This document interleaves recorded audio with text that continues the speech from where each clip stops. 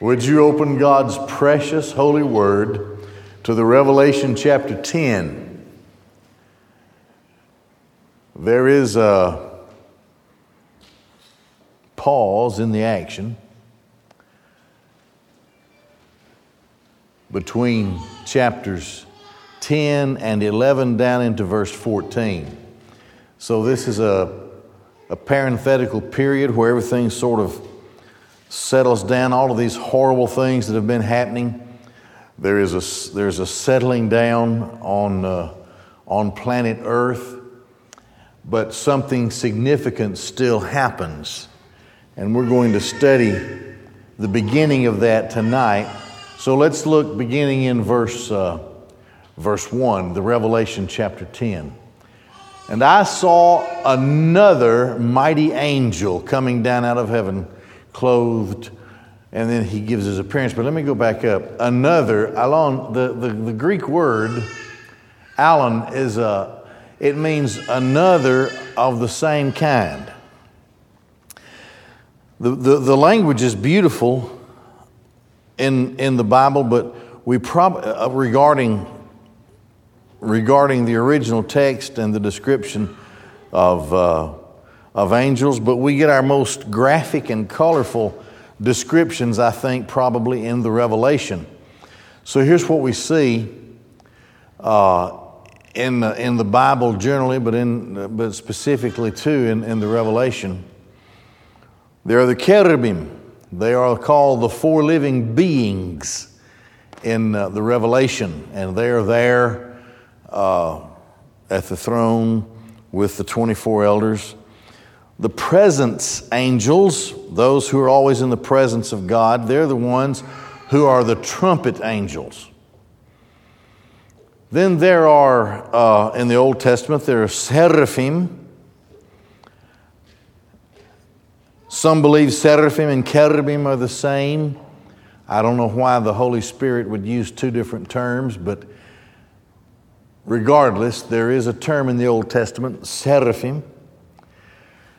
There's a general term called angels, but then there's this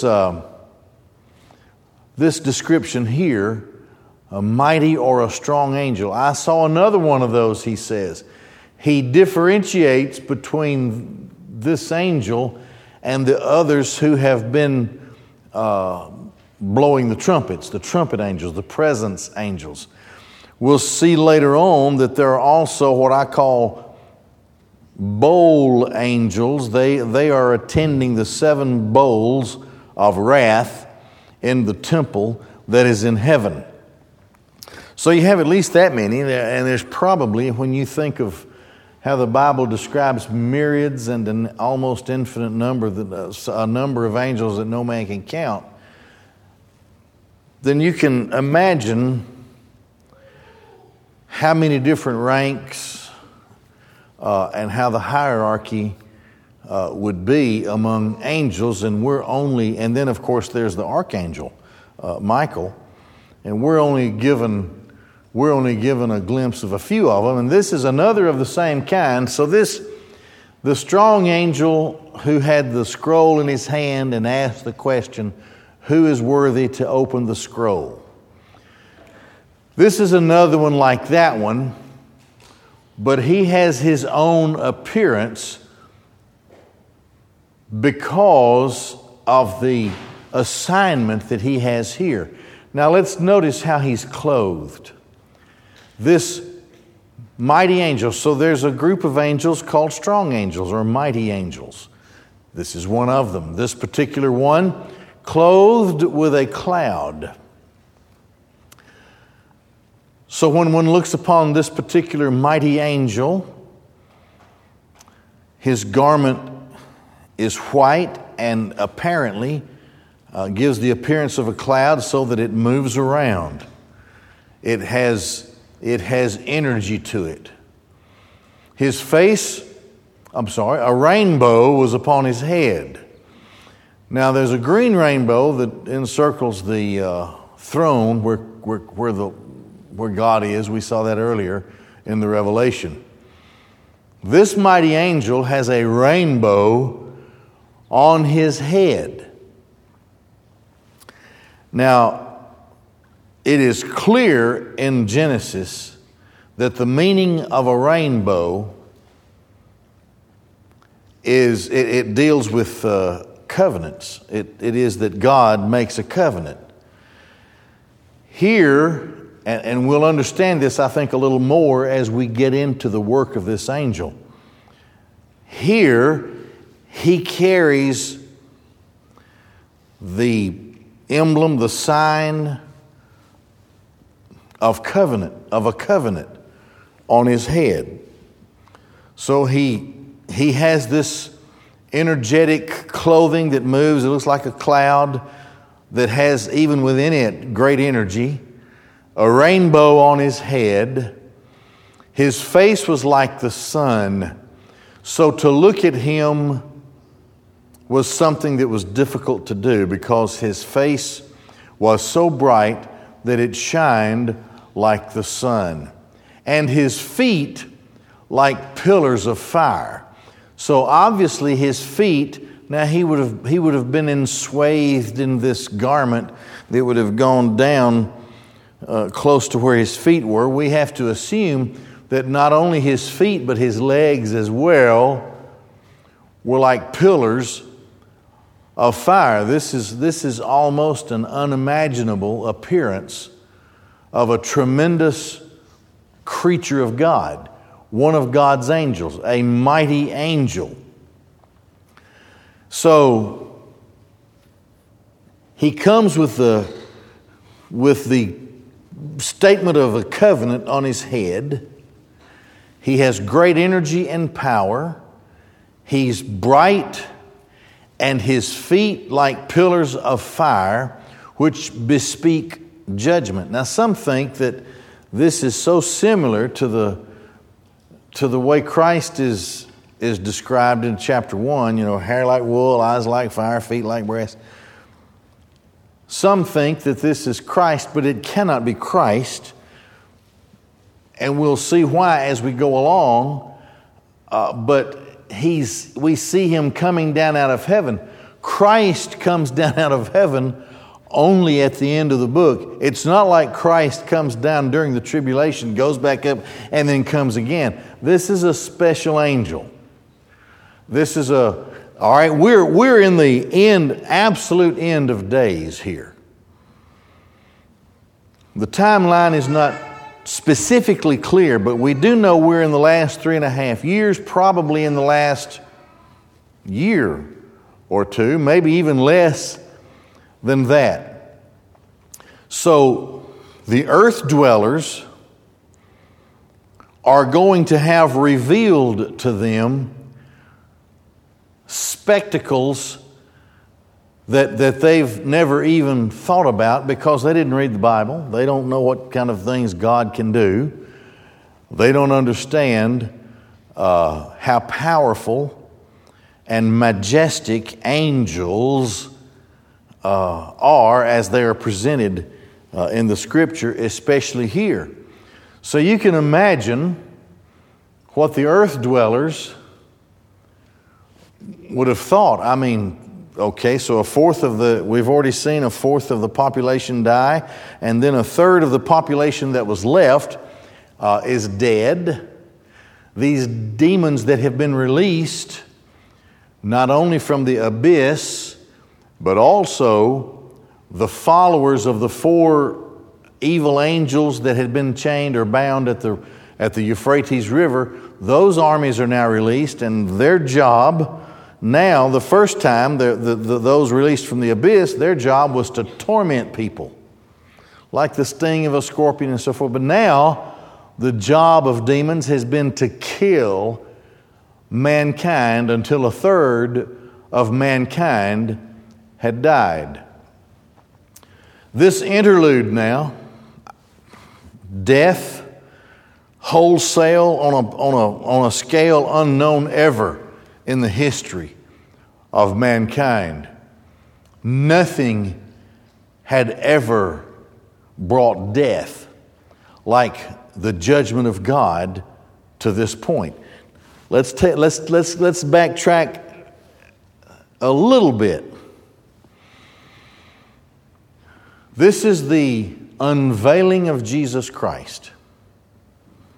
That's the gift of the Father from the Son. That's what it says in the Father gave to the Son this unveiling. So then,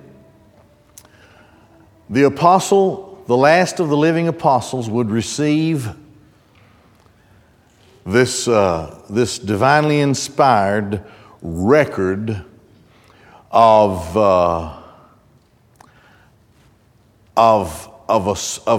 spectrum of a realm, really, that had been unknown up to this point, such that Christ is completely identified. You know, the last time John saw him, he was a penniless carpenter, and then he saw him briefly as he ascended, and his majesty was returning to him as he went up in the clouds of glory. But now he sees him in the fullness. He has time to obviously study him, and then he writes down what he sees, and he sees God the Son. Jesus of Nazareth was God the Son. God the Son laid all of that aside to become our Savior. And He's revealed as our Creator and our King and our Sustainer, and now also as the judge of everything and the owner of the universe. That's the title deed of the scroll that now has been completely opened, all seven seals, and with the seventh seal, here come the trumpets. And then when the seventh trumpet comes, the seven bowls of wrath, and when that starts happening, it happens quickly. Not much time between one or the other at all. So here is the unveiling of Christ. We have to keep in mind that everything that we see is a further revelation of the scope, of the power and majesty and might of Jesus, of God the Son. He controls all of this. His wrath is falling on a world. The time for coming to Christ has come to an end. That's such a difficult thing to grasp. The time of grace and mercy, we saw it last time, I think. The time of God's grace and His mercy that has been extended, it's not going to be extended anymore.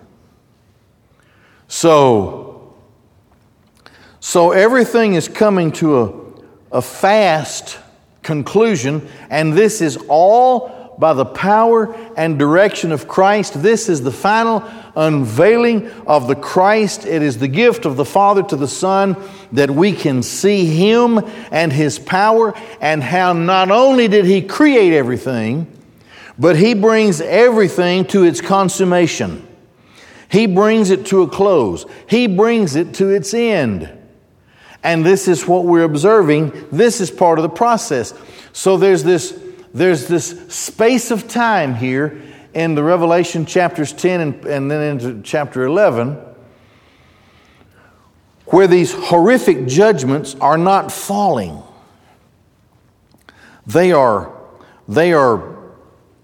those, as far as the judgments and killing, all of that is paused right here. And this magnificent creature comes. All right, let's continue to look at his description. Having in his hand a little scroll, Biblaridion. Now, that's not the Biblion of the scroll that Christ has unsealed. It's a smaller, it's a little one, and it probably has to do with the one now that has been completely opened, that shows how the universe was lost and the terms of its redemption, something that only Christ could do. And now this is a diminutive. You see, it's in the diminutive when it says Biblaridion. That's a different word. It's related to the word biblion, which is the first word, but it is properly translated a little scroll. The first one is translated scroll. That's what it means, biblion. In some cases, biblos. But here, It's in the diminutive, so it's a little scroll. So this mighty angel has in his hand a little scroll being opened. So the thing is already open. Now some would argue that this is actually the scroll that Christ has opened, and that this angel has it in his hand. My only argument is that the words are different. They're different words, and I don't see it. I see this as related to the scroll. I don't see it as being the scroll itself. Frankly, we're not told what the scroll is here. We're not told at all. We can take the situation and the overall context. We can make a pretty good guess as to what the little scroll is, but we're not really told what it is. Okay, so back to this angel. Here he is. His robe looks like a cloud. So it has movement to it. It has energy to it. A rainbow upon his head. Can't see his face, too bright. Shines like the sun. His feet they're like fire. They're on fire. That would assume also that his legs are the same way. So legs and feet like pillars of fire. Has a little scroll open in his hand. Now what does he do? And he placed his right foot upon the sea and the left foot upon the earth. How big is this guy? He's bigger than the Transformers, I can tell you. So if you can imagine, human race, the earth dwellers consigned to hell, they're just being allowed to be scared even further. The remaining of those who are saved, the elect of God, the tribulation saints, and of course Israel, coming to be saved so that all Israel is saved in that time. You have this smaller group of people who are saved, having been killed. Then you have this big group of people in the world that will not repent. They get to see this guy coming down out of heaven. His feet and legs are on fire. His robe is like a rolling cloud with great energy. You can't look at his face. It's too bright. It's shining. And he has a rainbow on his head, a little scroll in his hand, and he is so big. I have studied this and I think, well, is this just kind of analogous, or is this like some guy that is just going to walk? I've been to the beach before, and I suppose I could put one foot in the ocean and the other foot on the beach, but it don't stay that way. The water comes up, and then my feet start sinking, and so it's not. It's the language really doesn't allow for that. We're looking at a tremendous giant, and we're going to see a little bit later how that's underscored. So people are looking, and TV cameras are catching it, and here comes this creature. He's an angel. And the earth dwellers are just screaming, and they're going mad, and they're going crazy. But the people of God are comforted. You see, the same message that condemns the lost, that condemns the reprobate, strengthens the elect, strengthens the saved. It is a comfort to one, and yet it is a damnation to the other. So he's coming with this little scroll so big that he can plant one giant foot that's on fire in the sea and one big giant foot on the land. How tall is he? I have no idea. But he's big enough to do that. The world will have never seen anything like this. This is a time of judgment. Listen, we have no idea of the variety and majesty of God's created angels. This is just a glimpse of a little thing here. We have no idea. So, why hide these guys anymore? It's over anyway. Right foot on the sea, left foot on the earth. And he cried out in a loud voice as a lion roars. And when he cried out, the seven thunders sounded their voices. And when the seven thunders had spoken, I was about to write, John said. But I heard a voice out of heaven saying, seal what the seven thunders have spoken and write them not. This is a mystery. There are mysteries that are revealed. This is a mystery of God that will only be revealed in that time. It is so unbelievable. It is so horrific. It is so tremendous. It reveals such power in the wrath of God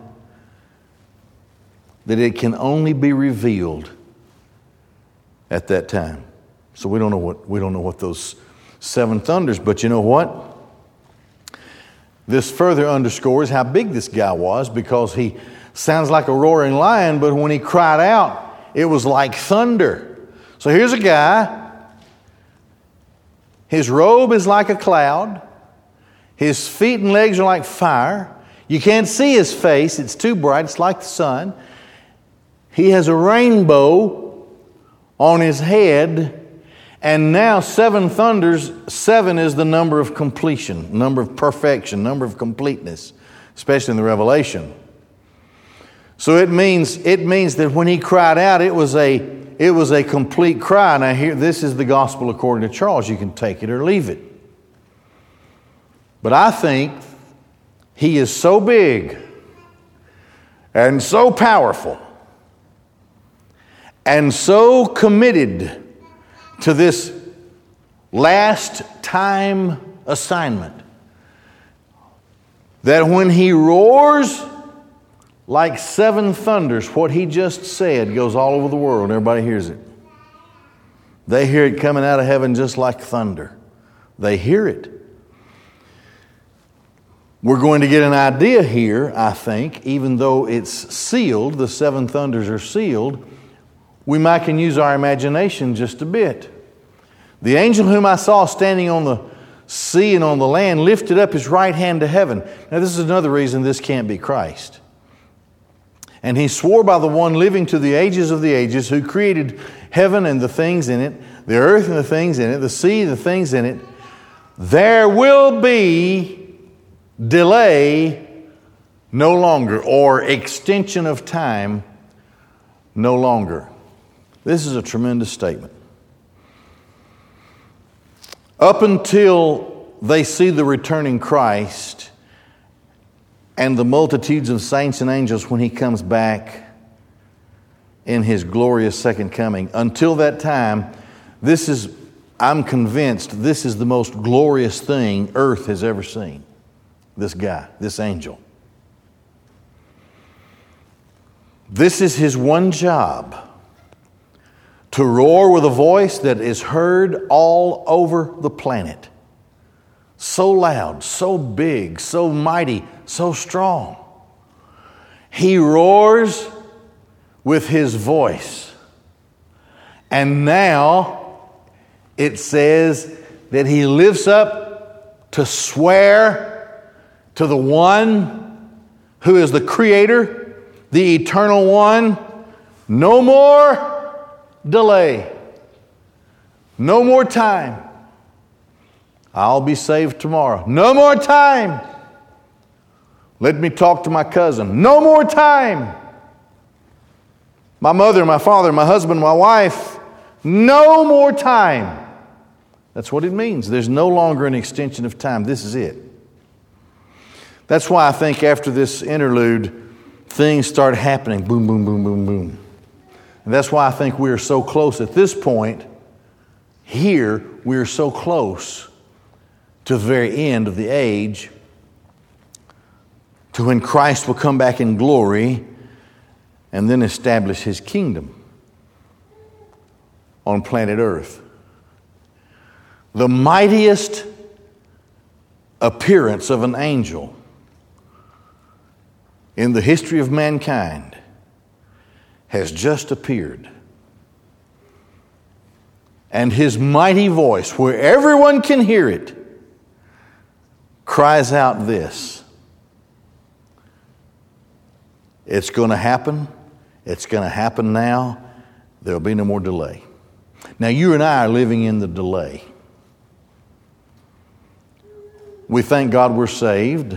We do what God unctions us to do, hopefully. We pray, and we certainly pray for the kingdom to come. We're tired of this world. We don't belong to this world, and we long for the kingdom. And we long finally for God to judge sin and put it away from us and let us enter into the kingdom. And let us serve Him apart from Satan and his demons and the powers of hell, which is what the kingdom is all about on earth when Satan is chained. So the great proclamation of this tremendous creature from heaven is no more delay. Now, there are saints of God down there on planet Earth who rejoice over that news. My hiding in this cave, watching my children starve to death because we didn't take the mark of the beast. Watch my people get sick and die so slowly because they couldn't get medicine or they couldn't get medical care because we didn't take the mark of the beast. It's almost over. So you see here, one of the things that is possibly written on that little scroll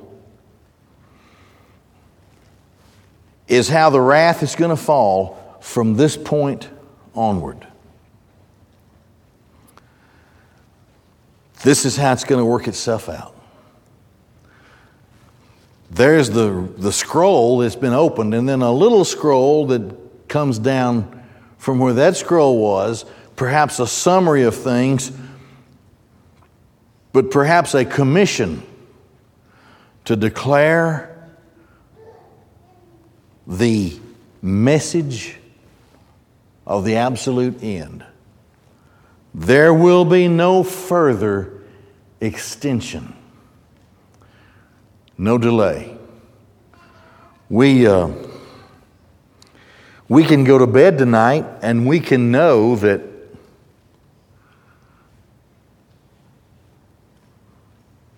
the delay is going to be a little longer because we're still here. And if we are raptured tonight and carried into heaven, we can still know that there will be these years of tribulation. But now comes the proclamation, the delay is over. The final wrath and judgment of God will fall, and no one will escape. But in the days of the seventh angel, when he is about to sound the trumpet, then the mystery of God would be completed, as his servants the prophets proclaimed. So there is a final mystery that is to be completed that has to do with the message of the prophets who, of course, proclaimed the end of time and the coming of the kingdom. Here are the details that God has never permitted people to know until this time. And the voice that I heard out of heaven was speaking with me again and saying, "Go, take the little scroll, having been opened in the hand of the angel standing upon the sea and upon the land. And I went to the angel, saying to him, 'Give me the little scroll.' And he said to me, 'Take it and eat it. It will make your stomach bitter, but in your mouth it will be as sweet as honey.'" The burden of preaching, the burden of proclamation, the sweetness of grace, eternal life, heaven with Christ, the bitterness of judgment, the truth of hell, and the damnation of sinners. How bitter will it be for John in his vision when he sees the final calamity of man, something so horrific that we're not even permitted to see, the final mystery of God being worked out in planet Earth. This is similar to what God said to Ezekiel when He sent him. He gave him a scroll, a book. He said, eat it. He was to proclaim, he was to preach to Israel. He said, it's going to be sweet. It's going to be sweet in your mouth. But as Ezekiel discovered, there was bitterness to it because Israel rejected what he would preach. So he took it and he ate it. And I took the little scroll out of the angel's hand. I ate it. It was as sweet as honey in my mouth. And when I had eaten, it was made bitter in my stomach. And they said to me, it is necessary for you to prophesy again concerning peoples and nations and tongues and many kings. That message for the world has been being delivered in the time of the church. But here, given the context, it becomes necessary for John to continue to write and even to prophesy the rest of the revelation. And as bad as it's been for people who would not repent, as evil as people have been in the world, yet they become more evil. And the judgments of God so much more severe. So what's the message? Beloved of the Father, the kingdom is yours. Accursed of God, hell awaits you. There's nothing left for you. This world has failed you. Satan has betrayed and deceived you. And now your home is with him forever. Well, that's the end of chapter 10, so we'll stop there. And God willing, we'll pick it up there on Sunday night, and we'll have our deacon prayer time.